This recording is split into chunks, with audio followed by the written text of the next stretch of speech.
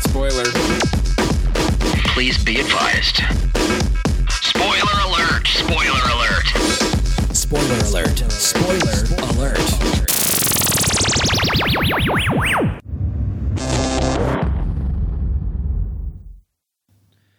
Hello, everyone, and welcome to Hunger Games Spoiler Ep number 39. Mockingjay Part 2. Part 2. It's a lot of numbers in this title. It's a lot of business. It's a lot of business.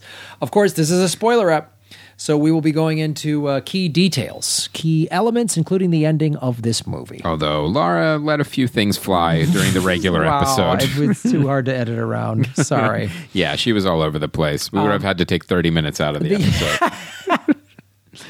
So, okay. To the end, she saves the world, beats the Capitol, and then goes with PETA, and they have a couple of babies. Yes. The joke that I made, I saw this movie at the Chinese theater, the big fancy IMAX, which was fun, on opening night, the 20th of November. And when she's like, the war's over and she's back in her hometown and PETA's sleeping down the hall, he's finally starting to come out of his, coma of whatever. Deprogramming or whatever it was. Yeah, his pro-capital deprogramming. He walks down the hallway and I said, it looks like someone's going to go, or she walks down the hallway and I go, looks like someone's going to go get a PETA sandwich, which made my girlfriend laugh so hard she was hitting me. And then she has a baby and they're playing in the field and the baby looked Asian. Didn't the baby look Asian to you when she's holding the baby in the field? I was like, that's an Asian baby. No, I didn't notice that. It might have been the IMAX screen. Maybe made the baby look Asian. Makes sense. IMAX, Asian technology. Yeah, it's anything high tech. All right, it's going to make everyone look Asian? Yeah. All right. I guess that's what happened. That's like Trumbo, I think that ending was, why she's with PETA, I don't know. I honestly, and this is coming from someone who read the books, it wasn't a surprise. I knew, like I said, it followed the books very closely. I didn't care who she was going to end up with because I felt it was really not essential to the story. Because, and I always said this with the difference between the Hunger Games and the Twilight nonsense is that Twilight, you have this ridiculous love triangle, and then you build a ridiculous fantasy around it. The difference with the Hunger Games is you actually have a really solid science fiction foundation, and you dump a dopey love triangle on top of it. So you could actually separate the dopey love triangle and have, I think, a really solid science fiction story. So I really thought... And it was funny is because I remember reading the books going, oh, is there another scene about this? She can't decide. And then every time it came up in the movie, like, oh, she can't decide and who she's going to end up with. I was like, oh, you just felt the movie come to a grinding halt. Yeah. Laura made fun. It was very hilarious how she was like, well, this is a girl movie. Yeah. So you don't understand. It's necessary. Which is hilarious. I say this, like, if the tables would have been turned, like it was a guy trying to decide between two women, I would have been like, shut up and save the world. I don't care. Yeah, like, exactly. Just get after it. So, I did like, so we've talked about that in the regular episode. So let's talk about I really liked how they showed that she had become she was just a propaganda machine, showing them shooting like the propaganda team with their cameras show up and they're like, no, you're not at the front line. You're back here and we're going to stage these fights and all that stuff. To make sure, you're going to be in some danger, but, you're an asset that we need. We can't put you in too much danger. Yeah. And I think, so that was interesting. And then the Julianne Moore plot point of, oh, she actually knows they're going to win and wants to have power when it's over, so she's okay if Katniss gets killed. I was like, that was really cool and intriguing to me. Very interesting. And it's also played up to in the book where what I loved about it too is Katniss never feels safe ever. She's with the Resistance, they're going after the Capitol, and they realize, oh well, no, now the team I'm on I have to worry about too. which is good because after Mockingjay Part 1, it's like, oh, okay. They're going to, she's going to bring the Capitol down. She's going to defeat Sutherland. So what is intriguing about the second part? Well, that's really intriguing. And then the politics after, and how Julianne Moore is just like, well, just for right now, we won't have elections. And just like, Mm-hmm. And we're going to have one more Hunger Games. Yeah, the Ali who plays Boggs, he's a really solid actor. He's in House of Cards. And it was cool that he was like, I'm here to protect you. And then gives her that tip of information of how Julianne Moore wouldn't want, Katniss around for an election. The end arrow scene, I was like, the minute they showed it, I was like, oh, she's going to shoot Julianne Moore in the chest. Oh, so you saw it coming. It was 1,000 miles away because I know how arrows work. I was like, all she has to do is just raise it up like an inch or two, and it's going to go. They lined them up. The first shot, I went, oh, she's going to shoot Julianne Moore. It's obvious.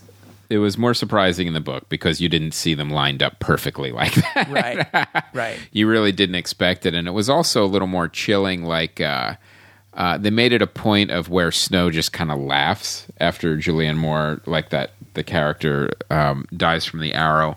And they also make it a point that, and this was interesting in the story, and they followed it in the movie, you don't know what happened to President Snow. Like, you never see exactly someone kill him. And in the book, it was always vague. Obviously, he was killed by everyone. But the point was that it didn't matter what happened to him. One dictator is replaced by another dictator. That's the point that whole sequence was trying to make. And I thought it made it very effectively. And it was really interesting, I thought, that what is now President Snow is the one person that's not lying to her. Right. Her greatest, deadliest enemy. And that's what I was saying on the regular episode. I found that to be the most interesting. It's always interesting when, with Batman and the Joker, like the villain and the hero actually have these exchanges where insight is actually gained. Yeah, well, the villain, a truly good villain knows the protagonist very well. Right. And reveals, and says to them about, there's always that, like, cut the crap. You're just like me. Right. And it's always sort of cliche. I'm not like you, but, it's those scenes when they get into the Capitol. Well, first, when you start to see slowly the president's inner circle first we get to see it more, that we haven't seen it as much because he's always sort of just been on the TV a little bit. Mm-hmm. Which was interesting. That's sort of the purpose of him, is just sort of being this figure that lords over you visually, as well as every other. And I love the mandatory viewing. Like, if the screen comes on, you have to watch mandatory viewing, no matter where they were, in these dilapidated buildings and everything. The screen still worked. Screen still worked to get his message across. And then we started to see what was behind it, and it start to crumble. Mm-hmm. And his whole evil strategy, I'm going to get everybody coming to the gates, and I'm going to kill these people because I don't give a shit about them. Like, that's the thing that is so funny. And Laura was talking in the regular episode too, with regards to Trumbo and this, but like. Now, did you expect the reveal? Well, to back up that point a little bit, did you expect the reveal that it was actually the rebels that killed all those people? Oh, right. That but he sort of staged it, is how I saw it. Mm-mm. No, he was getting them there. I think it's a little vague too, like in the movie, where maybe he was going to use them for a human shield, but he didn't bomb them. The rebels actually bombed them. Oh, and he said it because he said it was. I didn't think she had it in her. That was a brilliant piece of strategy because I had no reason to bomb my own people and children right in front of my house. But the fact that they were bombed and killed made the rest of my supporters abandon me. Right. So, but it was a brutal thing, and it killed Katniss' sister. And it was, what I didn't like was how it was, again, filmmakers sometimes feel like they have to foreshadow and like set this up so spoon-feedily, as like, because there was that beginning part when they were talking about bombs and said, well, you could drop bombs then, but then as people rush in to help, then you drop the second bomb to maximize the casualties. And that's exactly what happened later. And it was the rebels talking about that type of bomb, and then there was the rebels that set it off. In fact, at the end when what is his name? Curtis at the end, Gale.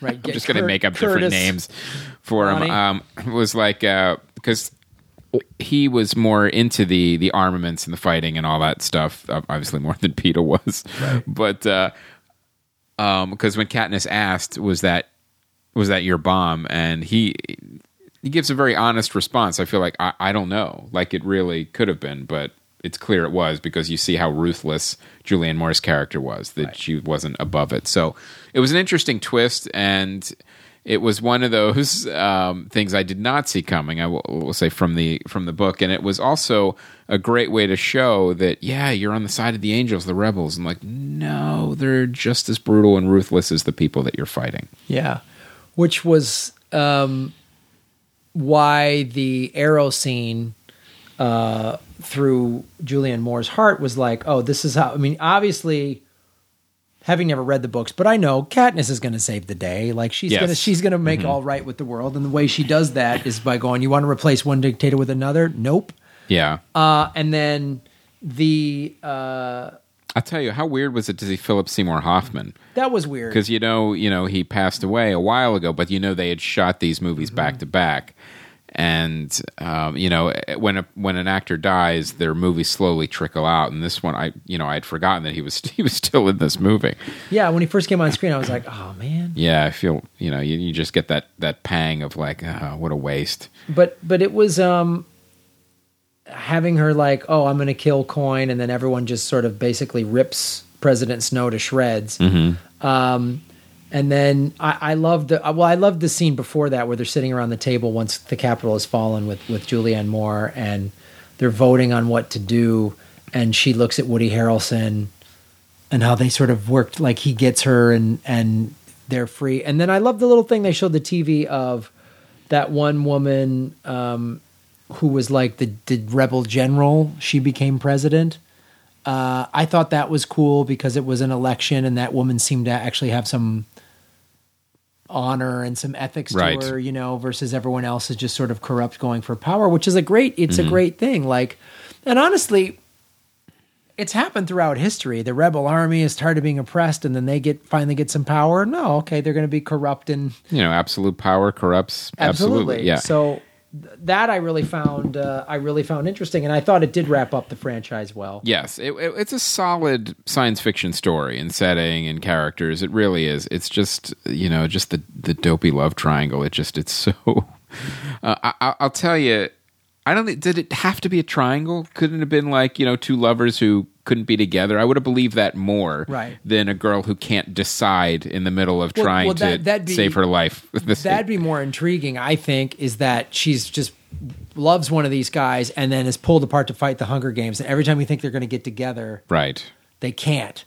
And then there's this war, and they're fighting a war together. And like, how do they have this, how could you have a relationship when you're both in some fucking rebellion? People are trying to kill you all the time. Yeah, all the time, and you blow everything up. So, and the science fiction elements too were really interesting as far as like those pods. Like they would make like the invasion almost like a game. Like you never saw a giant invasion.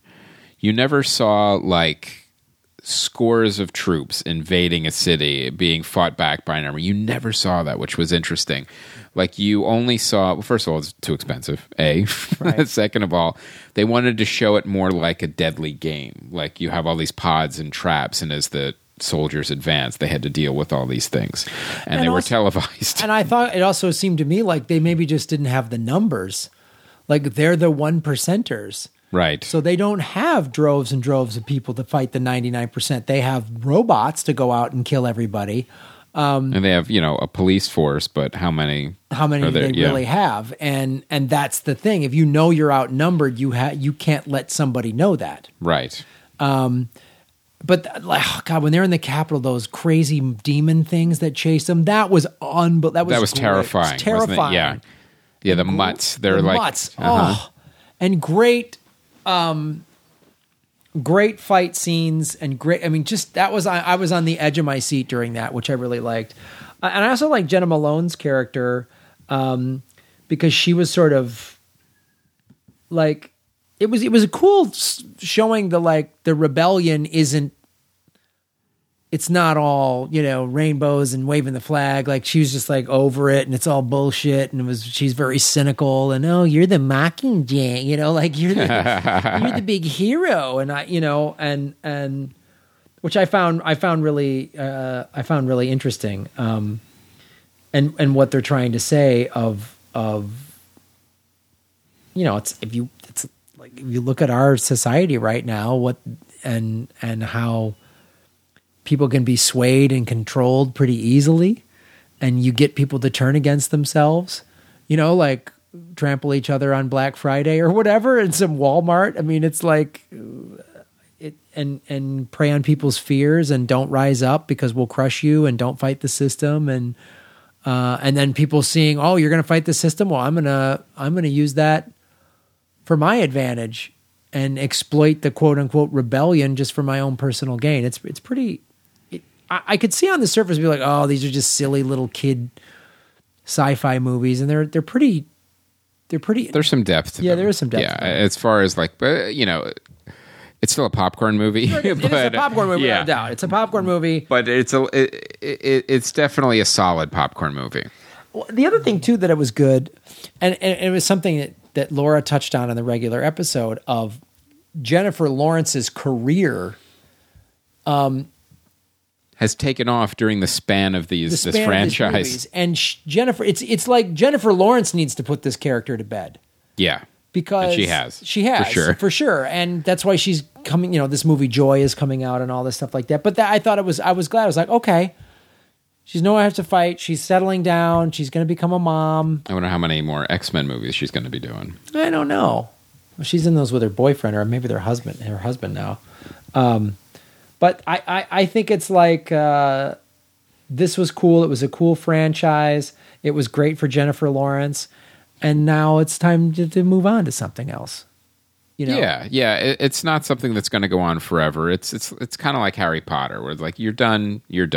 However, Harry Potter figured out a way to do a prequel, so we're getting a prequel soon.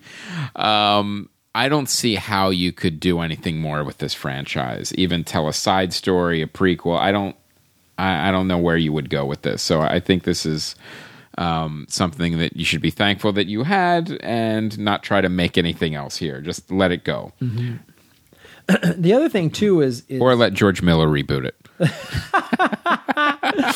with Cars. No, I think just it's a capital car race. Yeah. Hunger Games, but everyone's in cars. Fight mutts. Yeah. The mutts have bred with humans, and there's some sort and cars. And cars. Yeah. There's a weird car mutt. Human mutt car hybrid. People with wheels. I'm into that. Get a plug-in human car mutt hybrid that gets better mileage. Well, the other thing I do want to talk about is part of, and I know they were trying to stay true to the book, but like the thing that always took me out of this a little bit was the ridiculousness of the costumes of like Stanley Tucci and Elizabeth Banks. Now I know Elizabeth Banks has been, since the last one was brought over to the Rebellion, and Stanley Tucci was always in these ridiculous outfits. Now I know what they're trying to say, like, look, they're just so wealthy, while people are wearing, gray outfits out in the district. All the color is in the capital. And that's one of the problems is the legacy of the first film, where it went so over the top, like these colorful, ridiculous, cartoonish outfits. To even tone them down a little bit was still too much. Right. But the point was that, like you're saying, everything in these other districts is gray. Nobody has anything, but in the capital is where all of the opulence and money and basically decadence is. People have no idea what to do with their money or time, and this is what entertains them. Yeah, and I thought the director was Francis Lawrence, who did he did I Am Legend, and of course he did Hunger Games: Catching Fire, and he did this Mockingjay 1 and 2, and then he also did Constantine. Oh dear Lord! Come on, Constantine. So I'm glad that that was the thing. Like I've never seen a franchise, at least for me personally, to where there was so many cool moments and then other moments that I was just like, that's kind of weird. Like it was very much, and I think you're right. They were so beholden to that first one.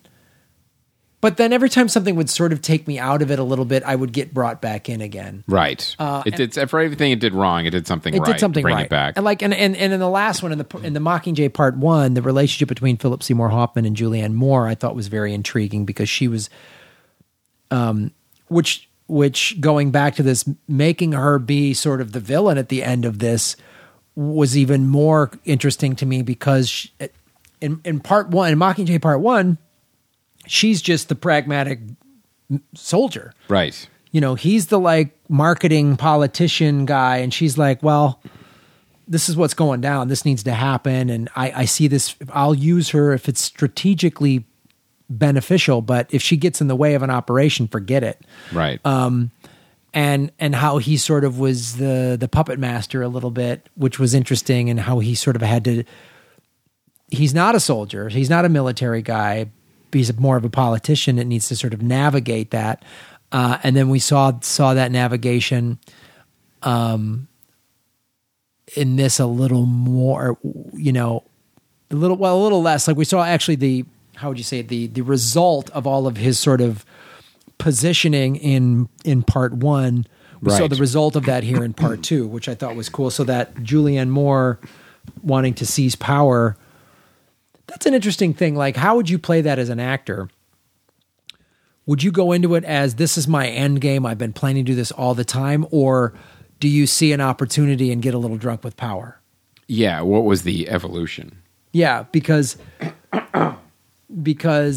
it almost seems like... Did you start from a pure place, or did you always have this in the back of your head? Right.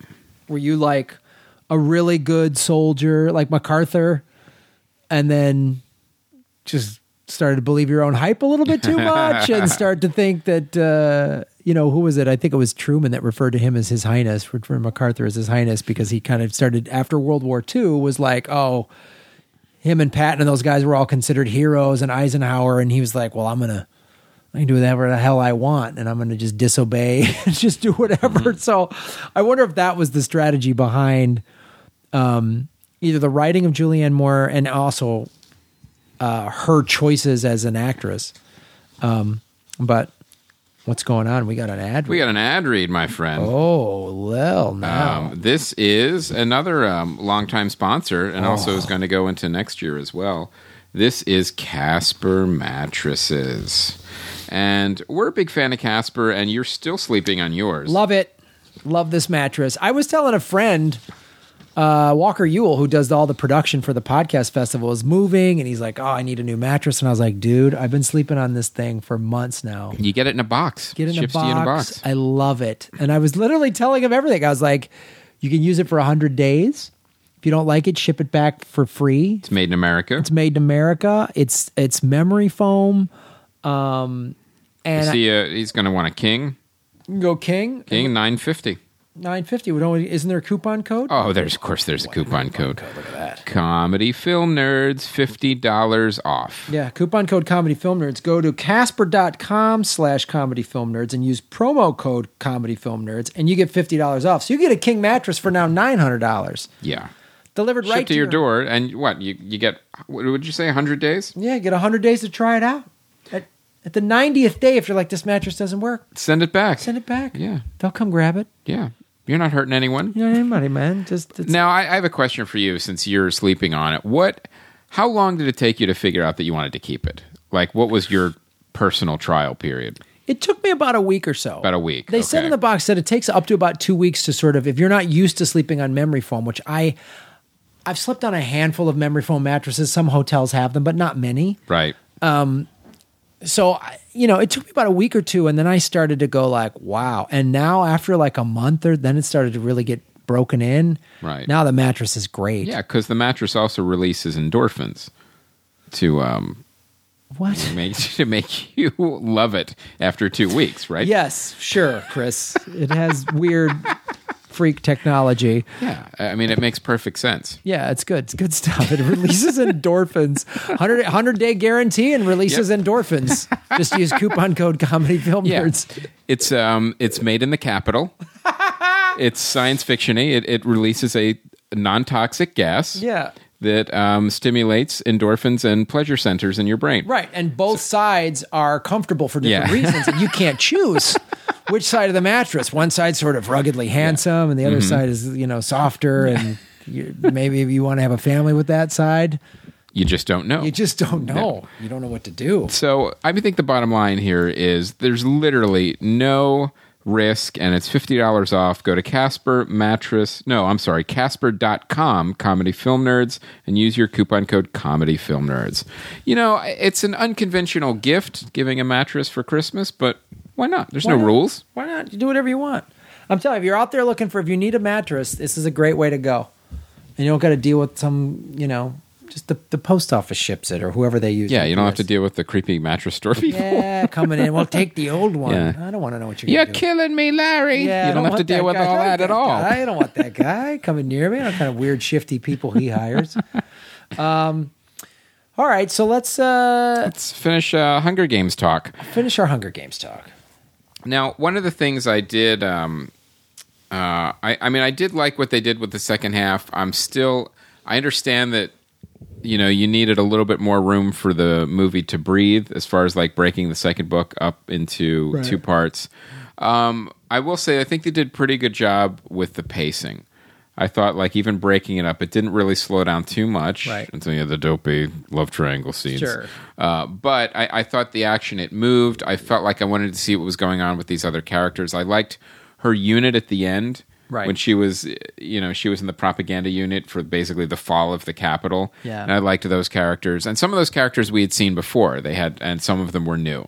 So it was interesting to see the mix and how she interacted with them. And also how they trusted her.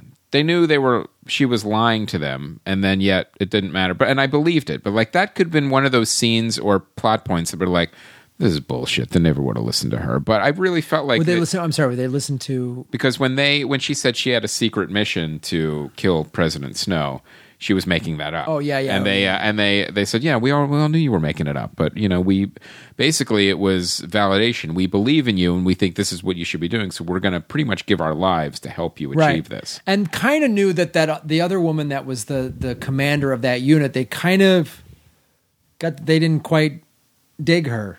Like that's yes. you know what I mean? Like they weren't, and she like, and that was when the one guy, the Ali dude, Mahershala Ali Boggs, his character Boggs was like, "Watch out, Julianne Moore's gunning for you. You can't trust anybody on this thing." It was cool to see then who was sort of trustworthy, yes, and who wasn't.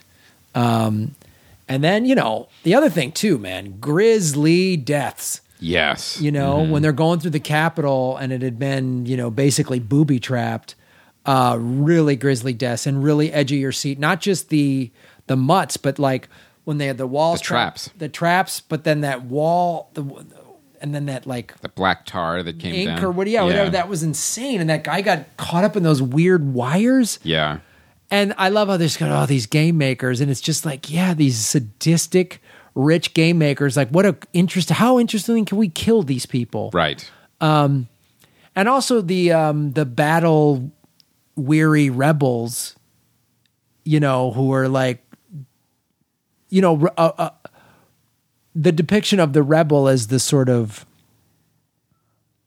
holy army, if you will, like they're doing this for this giant cause. Versus they've been, bullwhipped into submission to do it or whatever was interesting and how they did it. And everyone in this army, I guess, is really young and good looking and in great shape. It's literally a model army. So I don't know what else. Anything else? No, I just I think it's a good franchise. I like the way it wrapped up. There was no what's going to happen next. It's not like Katniss will return with the Avengers. No, you're not seeing any of that. We're done. It's time to move on. She's the new James Bond. Yeah. So it was good. I really felt like beginning, middle, and end. Now It's great. So I thought it was good. I thought it was a good popcorn movie. I thought this is an interesting example where the franchise actually got better as the movies went on. Like, I thought every movie was better than the first one. So, I was happy with it. I thought it was a nice job on a popcorn franchise, and I thought it ended well. All right. Thank you, Katniss. So that is Comedy Film Nerds, Hunger Games Mockingjay Part 2, spoiler ep, number 39. Go to Casper.com/Comedy Film Nerds. Use coupon code Comedy Film Nerds. We will be in Australia doing episode 300, which will be the Star Wars Force Awakens spoiler. It is coming up. So we will be recording that show at 3 a.m. on December 17th at Seamus O'Toole's Irish Pub, just outside of Melbourne. And we will post that episode probably around 6 in the morning Australia time, which will be, I don't know what that means, 11 in the afternoon on... Or 11 a.m.? 11 a.m. or 11 at night? 11 at night on Wednesday. Sometime Wednesday. Wednesday, late afternoon or evening, West Coast American time is when our Star Wars spoiler ep will drop. So come say hey if you're in Melbourne. And then, of course, December 20th, we're doing the Star Wars holiday special commentary at the Hollywood Improv in the Lab. That's an 8:30 show, Sunday, December 20th.